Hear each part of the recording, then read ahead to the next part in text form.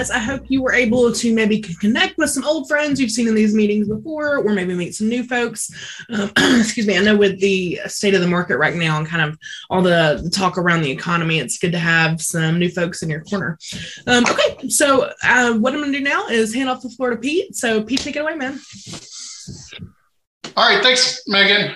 Today we're going to talk about entity formation and structure and how different entities can save you on your tax. So we'll just kind of speak high level, and then after that, the little presentation, if you have specific questions, we can kind of get more into the weeds there. So the first entity that most people have when they're starting out, whether it's a self-employed business, is they do their 1040 Schedule C. So they'll file on their personal income tax return, the 1040 Schedule C. So they'll have income that flows from the Schedule C onto their personal return, and then they'll pay tax on that. The problem with doing the Schedule C as a sole proprietor or as an LLC taxed as a sole proprietor is all that income that's net profit, you end up paying employment tax on. So you end up paying 15.3% just in employment tax. So if you made $100,000, you're paying $15,300 to the government for the employment tax, Social Security, Medicare, Medicaid. You do get a little tax break on the end of it, but just for this example, that 15.3% goes straight out of your pocket and into the government's. So depending on how much money you're making on your sole proprietor or LLC, staying in that can be beneficial because it's kind of easier and cleaner to file taxes. But once you hit over certain income thresholds, you'd really want to look into forming that LLC to be then taxed as an S Corp. So by having it taxed as an S Corp, you can actually pay yourself a reasonable W-2 wage. So back to that $100,000 example, let's say you go online, look at Indeed, you find a similar job posting for what you're currently doing, and it's about $50,000. You can pay yourself a W-2 wage of $50,000. So that $50,000, you're going to pay that 15.3% on, half from the company S Corp, half from yourself as a W-2 wage. So that would save you about $7,600, $650, because you're only paying that 15% on $50,000.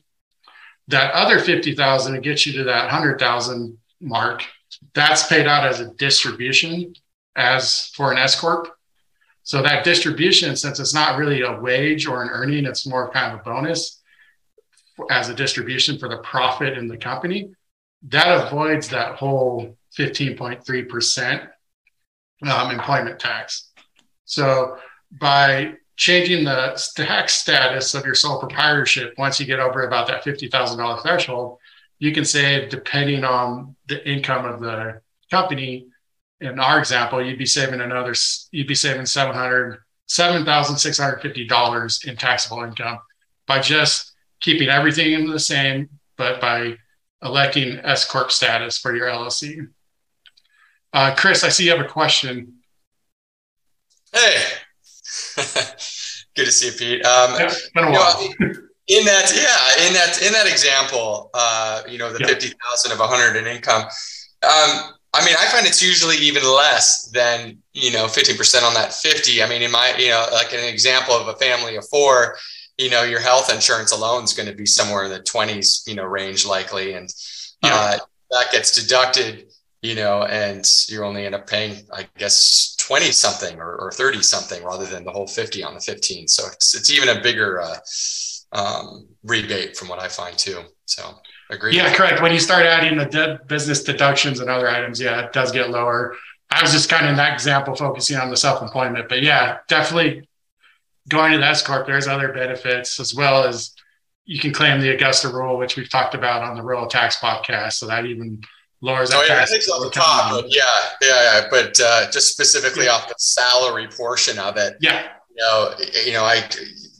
Those kind of benefits don't have to be the FICA, taxes on, I find. But wouldn't you also agree too that if you're like a serial entrepreneur and you have multiple jobs, or multiple companies, you might find that job, and it only pays 50, but that's maybe for a full-time position as well. And if you have multiple companies and you're only part-time, I think it's another, excuse of why you could be, you pay yourself less. Correct. Yeah. Just, be reasonable. Got to find a reasonable comparison. Right. And I think the rule of thumb, and it's kind of very loose, is do what you said about, finding, a job description or something like that. But anything less than a third of your income, you better have plenty of documentation. Correct. Yeah.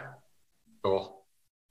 I'm sorry. One last thing too is that you mentioned an LLC tax as an S corp. Do you find benefit doing that rather than just straight up S corp? It kind of depends on the personal situation. When you're first setting it up, some people may just have enough money just to pay for the LLC setup because you can go online and kind of do those through LegalZoom cheaper. But they may not expect their business to grow or be as profitable it is. So they might not have the foresight to do the S corp, because the S corp does require a little more tax preparation. You got to file 1120S. You got to kind of also have some, and Megan, you can speak on this, more kind of not articles of incorporation, but a little more legalese to it. So yeah, the documents and the process of getting the S corp set up and maintaining it well, the compliance for it is a good bit more. So, for most folks who are just starting out, I think it's easier for them to start as an LLC with an S corp designation when it comes time, as opposed to getting very formal and trusting that folks who are just getting started out in business are going to know how to run the business and also the entity side of it for an S corp. Yeah. But if you're a serial entrepreneur and you have multiple businesses, I would just start with an S corp. In your example. So yeah, well, I didn't even know any better, so I start with an S corp. But if I had to do it over again, I probably would have done an LLC tax as an S corp, only because the corporate compliance, as you said, is a little more lenient. Yeah. But other than that, but it's really not all that tough either. You just do an annual meeting. I think is really the only, not the only compliance, but one of the bigger ones, and I find that it's easy to do. Yeah. Ray, you have a question? Yes, Pete. So I just have a quick question. So I was just mentioning previously in the breakdown room, what do you think is better to be more appealing for banks, right? I know that people tend to, I have a partnership, right? So perhaps what should I elect? My question is, I know that if you like to be S corp, you'll be double taxed, right? There's double taxation associated with that, right? But isn't it better if you do an S corp to be more appealing if you want to get a loan on behalf of the corporation, or instead of having, file as a partnership and having the 50-50 flow through to your personal tax? I don't know if that makes any sense, Pete, but. Yeah, from a loan standpoint, I'm not a lender, but I would think having a separate entity that has a P&L, then that issues you K1s, because most likely they'll probably ask for the business income tax return, the 1120S. Right. My guess is they may also ask for your personal return, which is where the K1 will hit your personal return and flow the profits out. Okay. Does anyone else have personal experience on what's better from getting a loan? Is it easier with having an S corp, or is it easier just using your personal return using a 1065 K1 instead of an S corp K1?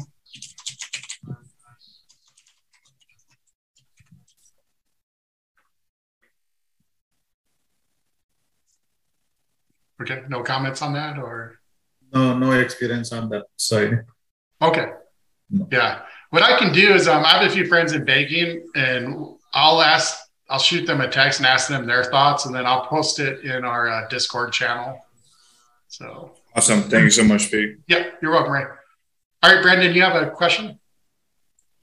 Yeah. In your example where 50,000 was paid out as W-2, am I assuming that the distributions would be taxed at dividend rates? Or would there be anything else involved there? The 50,000 distribution would be taxed at your ordinary income rate. I wish it were at dividend rates. We'll get there to the C Corp, which depending on how you do stuff, you can maybe get it out at capital gains. So the distribution just avoids that 15.3% employment tax, but it hits your personal return as a K1, which then you pay your ordinary tax rate on it. But you're already saving yourself that 15.3%. Yeah. So, okay. Thanks. That's the one thing too, is as an S Corp, once you get to a certain profitable amount, or your business starts, let's just say instead of making 100,000, it's making 600,000 to $1 million. At that point, it actually might be good at creating a C corporation. So the reason you want to look at a C corporation is it has a federal tax rate of 21%. So if you have $1 million in an S Corp, you're probably going to be in the higher tax bracket of 37% once you pass that 530-some thousand mark. And you'll be paying like 37% of all your income then. Granted, once you do the tax brackets, it might be a tad lower, but theoretically, if you are making $1 million in your S Corp, you're going to be in the 37% tax bracket. But if you go to a C Corp and have a C Corp classification, you're only going to be paying 21%, which then will kind of reduce your tax liability by 16%. Now, when you do put it in a C Corp, the remaining money that the corporation made, it is not in your bank account. It is in the company's bank account, and it stays there as retained earnings, but the company can reinvest it and grow and keep making money. Or you can pay a qualified dividend out of the S Corp into your own personal account a year later, a couple of years later, or just depending when you want to make that withdrawal. And most of those dividends will be taxed at 15%. But if you time it to, let's say you retire, you have no income at all for the year, you're not taking any Social Security, you don't have a pension, you don't have any withdrawals from your 401k or other investments. If you're married, the first $83,350 in qualified dividends, you can pay zero tax on. So you can, in essence, just take that as a qualified dividend out of the C Corp tax-free. If you have ordinary income of, let's say, $50,000, and that's what you're making, you can then take $33,350 out of the C Corp, pay 0% capital gain tax on. So really, by putting up and opening a C Corp, all you're doing is kind of deferring your taxes. And then you want to do strategically withdraw the retained earnings when you have very low income, so you can pull more of it out at a lower capital gains rate, and then thus at a lower tax rate. So did I get a little too in the weeds on that one, or are you guys just pondering it? Okay. Has anyone set up a C Corp and done that, or are they just still just kind of branching out between the different entities using an S Corp?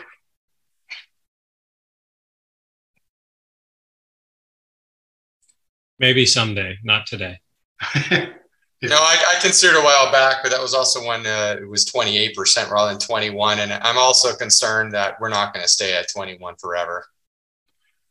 Yeah, that's very likely. But not, I mean, to get in the weeds even more, I've also considered, doing a ROBS, as a blocker corp for, doing active income out of a retirement account, which can get very interesting too with the C Corp, which I believe is the only entity you can use for that. And then, you're not paying any income on anything above that 20.1%. Yep. Yeah, that 21%, my guess it will go back up. I don't think it will go above 28, but it probably won't stay at 21, but who knows?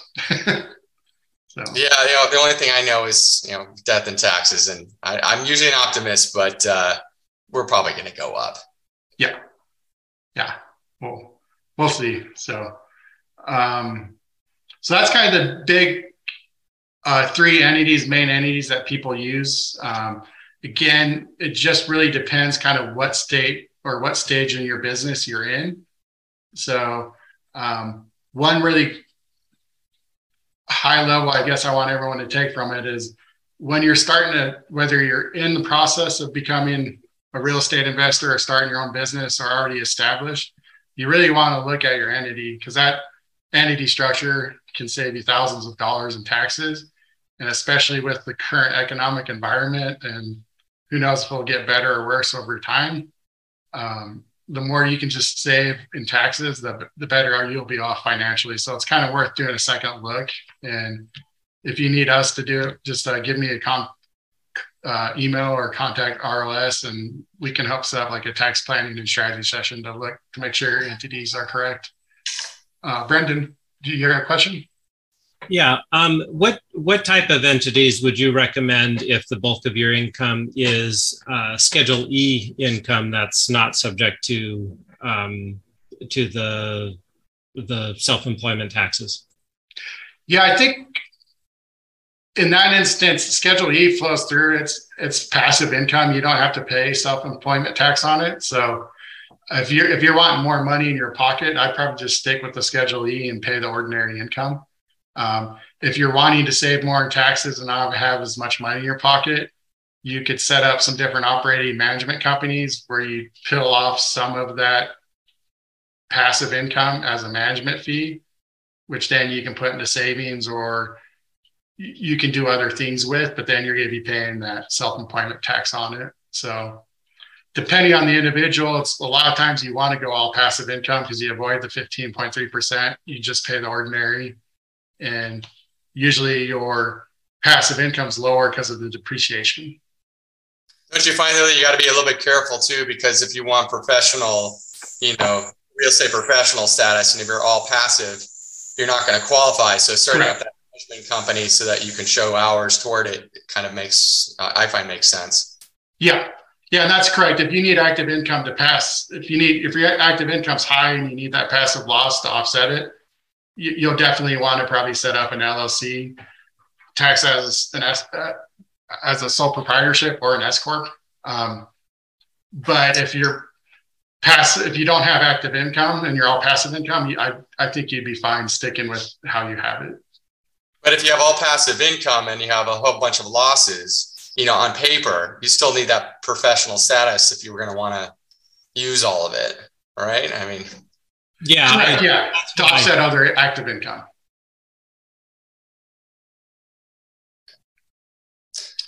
Brendan, in your specific example, are you talking about rental income? Yes. Got it. I think there was a question, Pete, up in the chat about the differences between LLCs and S corp, like why you would choose one over another. Did we go over that? I might have had a brain fart there. No, I'm just now seeing the chat questions. So you're referring to the one, what are the benefits of an S corp over the LLC? Yeah. Yeah. So my personal opinion is it depends on your dollar amount. If you're under 40 to 50,000 in income, probably staying as an LLC might be worth it because you don't have the administrative headache of having someone do a W-2 for you through Gusto or ADP or your other type of bookkeeper. You don't have to have those annual meetings, and the cost benefit of actually doing an S corp conversion and paying the taxes, paying the fees, paying the unemployment, it may not benefit the savings you would get if you're about under that $50,000 to $40,000 threshold.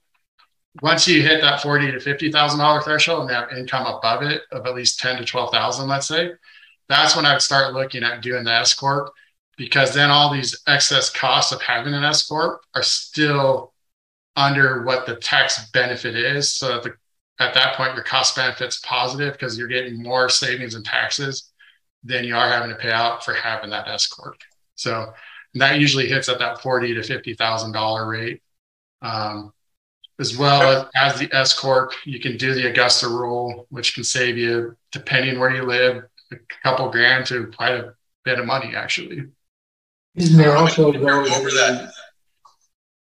isn't there also the liability concern? The LLC is so much better in terms of your asset protection.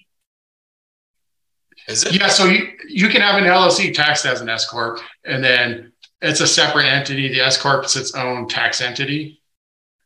And both have the same status for liability purposes?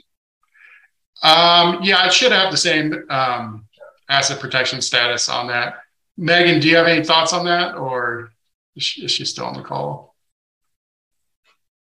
Hey, Pete, another benefit that I see with the, even if you're over, you mentioned that $40,000-$50,000, threshold, which, it's everybody's a different situation. But, if you're purely passive income and let's say you're $100,000, I still wouldn't start, an S corp, because if you're purely passive, you don't have to pay those FICA taxes. So Correct. Another benefit of an LLC, it's the rule of thumb is you just don't have rental property in an S corp, and it's because you don't have to pay the FICA taxes. And is there also some issues with when you sell the property too? It's a nightmare out of an S corp, or just very tax heavy as compared to an LLC. Correct. Yeah, because you're transferring ownership, and then there's a taxable gain, even though there really is no taxable gain because it left you as an entity that was the owner to the S corp as the owner and entity. So yeah, if you're all passive income, I'd stick with the LLC, do your series LLC, and I don't even do the S corp. The S corp's more for those in the active income arena. Yeah. So yeah, good catch. Thanks, Chris. Sure. But I have one question. So whatever discussion we are having in terms of LLC, when it comes to taxation, DST is equivalent to LLC, or will there be any difference? A DST? Yes. A DST is a trust that will issue a 1099 usually to the beneficiaries of the trust, and then that will get reported on your tax return on your personal tax return. Okay, so it will be reported on Schedule E, just like 1099 MISC. 1099 MISC, depending on how they issue it, it should be reported as ordinary income. Yeah. Okay. You won't have to pay self-employment tax on it. Now, are you looking at a DST as like a passive syndication, or are you looking at DSTs for asset protection that you may be the sole beneficiary of? Yes, primarily as asset protection, and I'm using them to hold my rental properties. So what you said, Pete, is that I will have to pay self-employment tax on those. You won't have to pay employment tax on that, no. Won't have to. Okay, thank you. Again, the best way to look at it is if it's passive income, you don't pay self-employment. If it's active income, you do. Yeah. And rentals are considered passive, even though they're not. Yeah. Yeah, landlords and owners, they put a lot of work into them. And yeah, a lot of passive business. But hey, if I don't have to pay the self-employment tax for that work, I'll take it. Oh yeah. I mean, the tax system was made to benefit landowners. So yeah, hopefully it will stay that way. Yeah, that's a good point, is depending on your strategy. I mean, a lot of the books out there is take your active, buy passive income, quit your day job, get that financial freedom number from your passive income and just stay passive income and then live off that. So that's kind of the general theme of a lot of the books. But, if you want to get a little more entrepreneurial, then you're back to active. So I don't know. Even when I retire, Pete, I mean, I still think having that active component, management company, it's just good for anything that comes along that you just want to kind of feed into that. And it's just easier to take write-offs in other ways. So I'm always trying to kind of go that route. Yeah. Again, it's personal preference. So the goal is to try to lower that self-employment to 0 or half. So yeah. Pete, what is your feeling on LLCs for, asset protection, just for you personally, like if you hold a bunch of stock, do you recommend LLCs to clients? I mean, I guess it depends on how much you have, but let's say you have a client that has substantial wealth in the stock market. Do you recommend it in LLCs, or do you just recommend that they just keep it in their living trust, title to their living trust, or something like that? I'm going to default to Megan if her mic works on it. If not, I would say to be over on the cautious side, you could create its own LLC just to keep separating it from you. I'm not sure what protections are in We typically recommend it goes in some type of entity. Yeah. That's what I thought, but I didn't want to. I've considered it myself, but I mean, California is so loose when it comes to single member LLCs. I think I'm just paying extra fees for, just throwing it out the door. So I just make sure to have a high umbrella, and hopefully that will help. Do you see people with DSTs for just stock portfolio? Yeah, we set them up a good bit. Okay.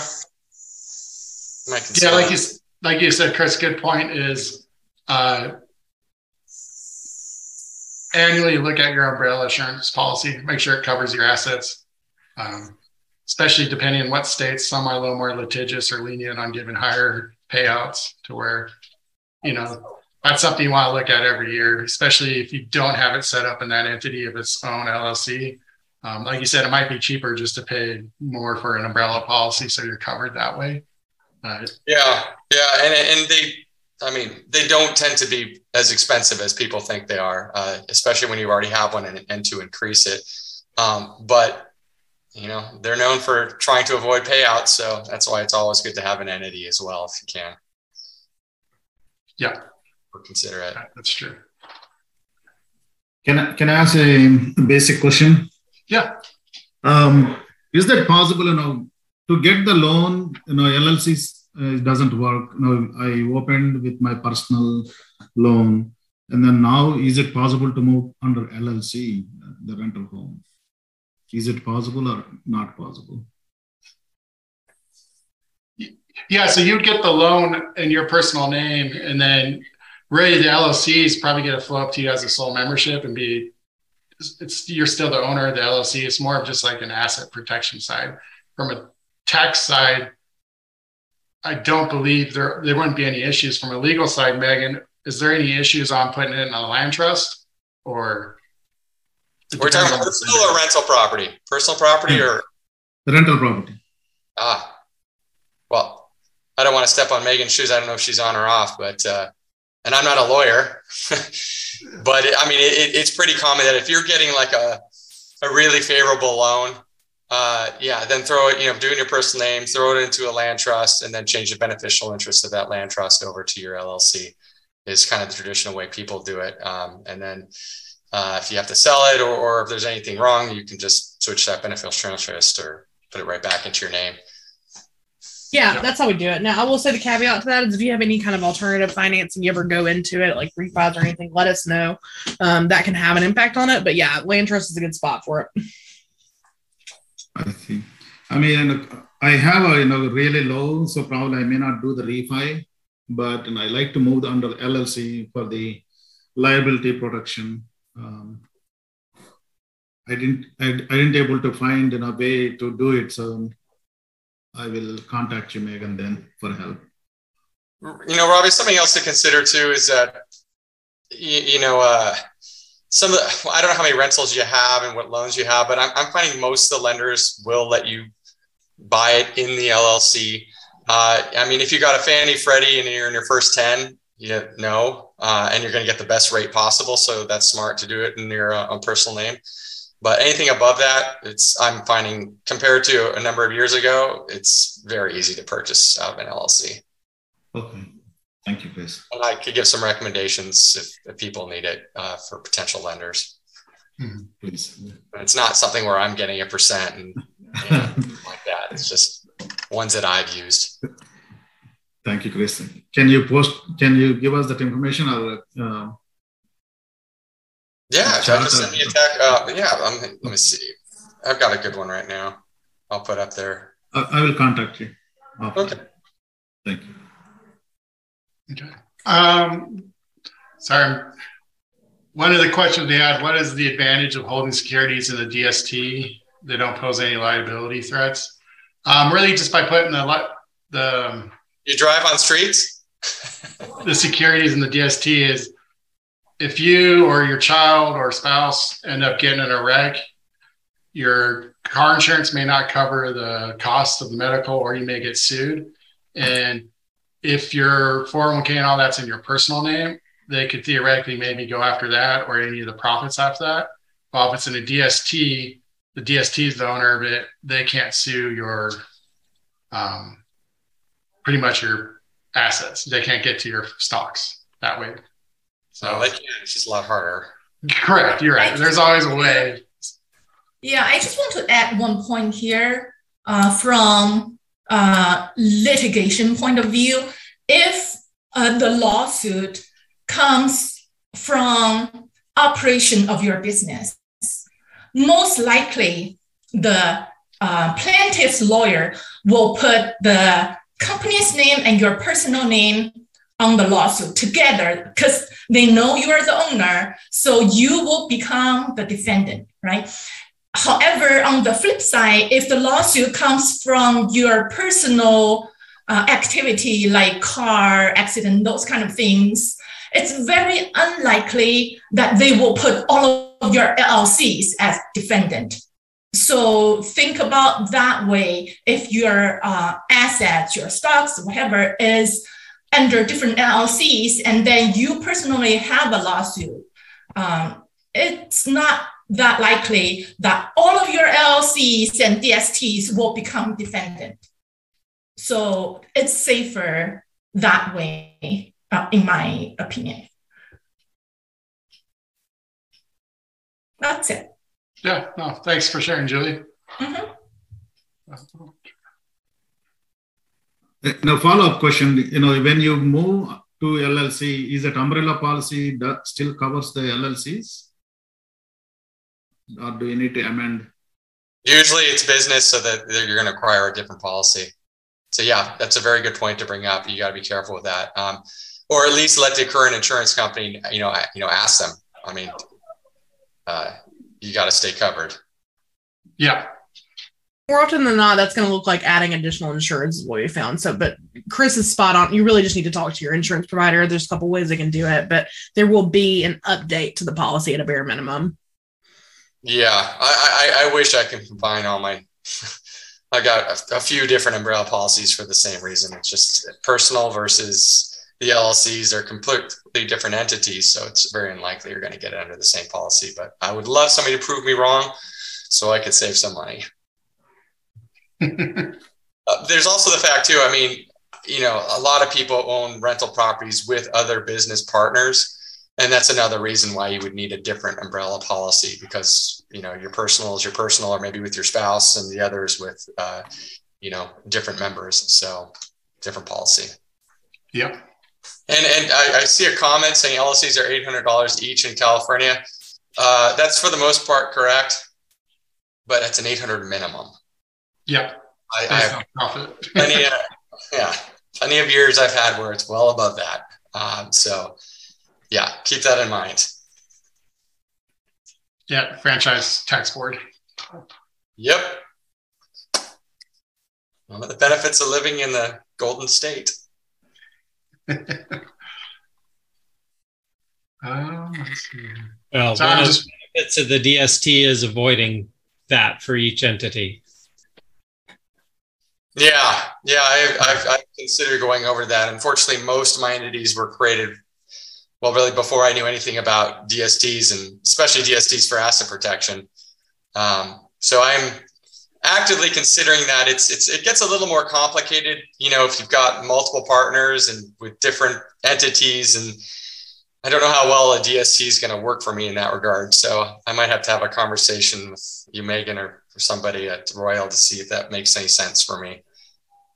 Yeah, that's something we can do. I mean, the DST, just kind of give everybody else a little primer. You can have separate partners per child series. There's ways to do it. Now that has some tax implications and some organizational admin type stuff we need to consider. But if you have outside partners, I wouldn't automatically discount the DST as an option. Well, that's great. Well, I mean, not to get too much in the weeds here, but I mean, assuming that's a partnership, and I mean, I assume they all filled up, filtered up to the top. So that, yeah. So The ones that share common ownership. So any child series that has the exact same ownership structure as the parent DST flows up through. But if you've got a child series where you have, partner C comes in and is not involved in the parent or any other child series, we would get that new child series, its own EIN. It would have a bank account because there's outside partners, and it's a different tax reporting. But it can be done. That way you still have it under the parent DST, but it's kind of a side gig. Oh, that's awesome.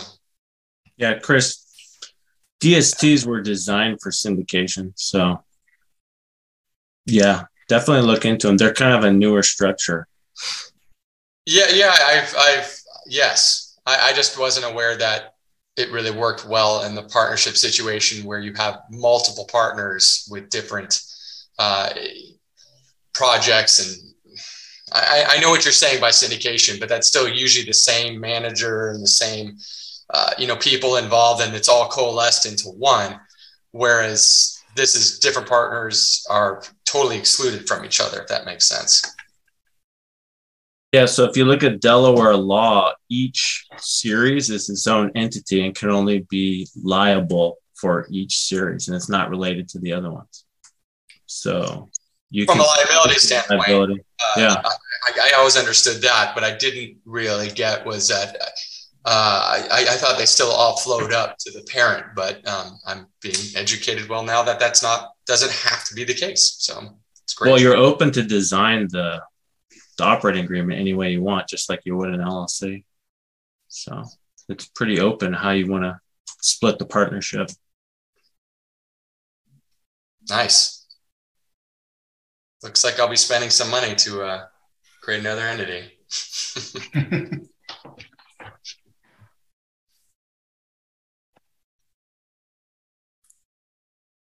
As long as it's cost benefit, right, Chris?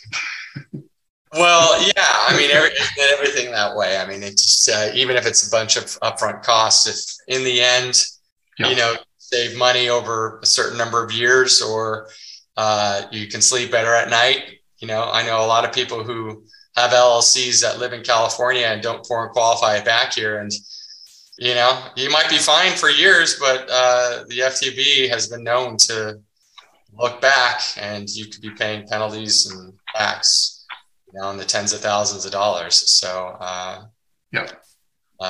rolling the dice, I guess. Yeah, that is true. Right. All right, looking at the questions, the only other one I can't really see that I don't think we've talked too much on was LLC tax as an S-Corp versus actually converting to an LLC. So from a tax standpoint, there's really not a difference between an LLC tax as an S-Corp and an entity created right off as an S-Corp. So on the administrative and legal side, I think Chris spoke on it earlier. You do have to have the annual meeting on the S-Corp setup, and there's a few more documents and articles or some sort of formation that I think is a little more on the S-Corp side. But from a tax side, there's not really a difference. Isn't it a little bit easier, though, if you're first starting out, you got an LLC, let's say you did get the LLC, and it's not an S-Corp yet, converting it from an LLC to a straight up S-Corp, or if you instead start as an S-Corp and then you want to convert to an LLC, I don't know. It seems like it's easier if you have an LLC, it's taxed as a sole proprietorship, and then you change it over to an S-Corp. Yeah. There's a little bit easier way to do that rather than if you start with an S-Corp and then convert it to an LLC if you had to for some reason. Correct. But I'd also mention I'd be very careful that if people are doing an LLC just because they want to corporate compliance, I would still highly recommend you follow a lot of that corporate compliance, because if you're starting to intermingle your personal funds with the LLC and you're not doing compliance and you live in even if you don't live in a litigious state, if it's a big enough lawsuit, they're gonna find a way to pierce that. So treat it like a business regardless of the entity. Yeah. Yeah, have your documentation in order and then keep good books and good informations and records. Because don't get lazy. get lazy, don't get lazy. Get a pattern and develop it and use it. And everything flows through that. The whole Augusta rule thing too works much. I love it because I just use it as my business meetings, and I conduct a business meeting. You get all the write-offs and you get all the liability protection of actually running it like a business. So, yep, that's true. Pete, I would also mention too, look, with people who are just starting out, this can be, it can seem kind of daunting. What entity do I pick? And, what are the tax implications? And how much do I got to pay an accountant? I would recommend that if you're just starting out and you haven't even figured out what part of real estate you're going to be in, focus on making money first. Get yourself to a position where you've got consistent income and then convert over. Unless you know right away you're going to be making a ton of money. And I'm not talking about fake it till you make it stuff. I mean, if you really already know something is going to be set up, then don't be lazy about it. Start up the entity. But if you're really just kind of figuring it out, relax on that, in my opinion. And please correct me if I'm wrong, Pete, but I just find people get lost in the weeds and then they spend so much time on that they're not focusing on, hey, I'm just starting out here. I got to figure this out. Yeah, I would say on the starting out business, I'd want the asset protection stuff done soon or earlier than the tax. I mean, to me, that's more important. Tax stuff, you may overpay a little bit for a year or two, but we can always adjust that. We can always elect the S Corp status as long as it's in the first 3 months of the current year, or for the following year, we can get it elected. So yeah. I would agree, focus on making a profit to where your cash flow is positive. And then I'd look at getting the proper asset protection set up. And then once that's set up and your profits are growing and growing, then step into like the tax planning and strategy session where we can then kind of map out, here, once you hit this metric or this financial goal, switch over to an S Corp or stay as a schedule or stay as an LLC and just keep it passive. But if you want to start branching out into other businesses, you may want to look at this entity, but still keep this entity as it is. So that's where I would agree. Once you get a certain threshold, or you already know you're doing that, then pay the upfront costs. But yeah. And to your point too, is that, sometimes when people first start out and let's say they're not making a lot of money, an excuse can be, well, what do I need asset protection for? Because go ahead and sue me. I'm just going to declare bankruptcy. I don't have much assets. I don't make much. My argument to that would be, well, do you want your wages garnished for the rest of your life too? Is that comfortable with you? Because just because you're not making a lot doesn't mean that they can't start taking it away into your future earnings. So be careful with that too. Yeah, and you could have a lot of equity in the property. I mean, it just kind of depends when you bought it. So. I think a good rule of thumb is when you start incurring liability, it's time to get that asset protection structure. And what we've seen is, typically that coincides when you start making a little money and can start investing in it. When you first get going and you're getting your operations in place and you're identifying properties and things like that, you're not in a litigious state. That's not going to be something that's going to probably come up for you. But as soon as you start getting tenants and contractors and things around where you've probably got some capital to flow out to it, it's probably time to start getting that asset protection in place. And I think Pete's right. Start with something that is simple, scalable, and then when you need to move to that S Corp, you've got the funds for that kind of thing. That's going to be a little later down the road. And so, Liz just dropped in the chat for us our asset protection quiz link. And I think that's a good place to get started because it kind of walks you through of what's your current structure, and we can get you resources that'll lead you then to where really should you be starting. And then once you kind of get that frame of mind of, here's what you want to do or what you think you may want to do, here's the structures you may need, get a little time on your belt, let's get you with Pete, get the taxes set up. But I do think there's a natural flow from business inception idea to the point where you need to go taxes, and asset protection typically falls in the middle of that. Yeah, thanks, Megan. That's a good point. One question is a qualified dividend. So a qualified dividend is usually, as a practical matter, most stock dividends are considered qualified. Now, there are some dividends that hit ordinary income, but from a US IRS standpoint, most dividends are qualified. So if you haven't retained earnings for multiple years, it's probably going to qualify it will be a qualified dividend, and that's where you get the capital tax rate on it. So there's not a real specific line on it, but there is just most U.S. dividends are qualified. So I guess where I have a question, Pete, is with REITs, I think the dividends aren't those considered ordinary income? On a REIT, it would be, because it's not like the retained earnings where the company's kept it for a year or two. So on the C Corp example I gave earlier, you would just keep banking profits, and instead of distributing them like you have to in an S Corp, you just keep building the retained earnings. Those are kept over time, which then that would qualify as the capital gain. But REITs I think those are ordinary because they're an active kind of business. You're not getting a dividend from a Apple, Microsoft, power companies where the retained earnings are built over the life of the corporation. So a REIT is required to distribute their earnings, so they're not able to hold them long term. Yeah. Can't remember the percentage, just like 90 or 95% of the earnings. I think they're required to dish out in a dividend. Yeah, same with S Corp too. That's why it goes to the ordinary income through your K1. So, all right. Any other questions? Paul, you kind of had your hand up for a sec, but then put it down. Are you? No, I was responding. Somebody sent me a message and I was responding that way. Gotcha. Great. So what it looks like I have one task is to talk to some of my friends in banking to see if getting a loan through an S Corp or just keeping it through your personal name is easier.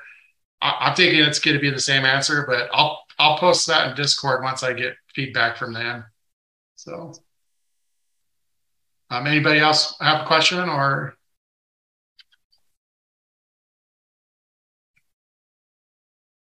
All right, then I got one real quick. Yeah, go ahead. When are you going to get back to me on my tax strategy? I'm working on it. I've just got kind of bombarded with some stuff, Matt. Okay. Yeah. I look forward to that. Thanks.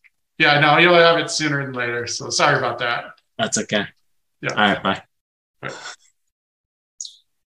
All right, guys. Well, thanks for another great meeting. Thanks, Pete, for joining us today. Yep. So, like, Pete, take an eye on the Discord. Pete's going to be posting some stuff there. Like we mentioned, the quiz is a great resource to get plugged in for our team as well. So you've got the resources we can send to you. We know how to tailor them to exactly your circumstances. But hope everybody has a great week, and we'll see you guys next Wednesday.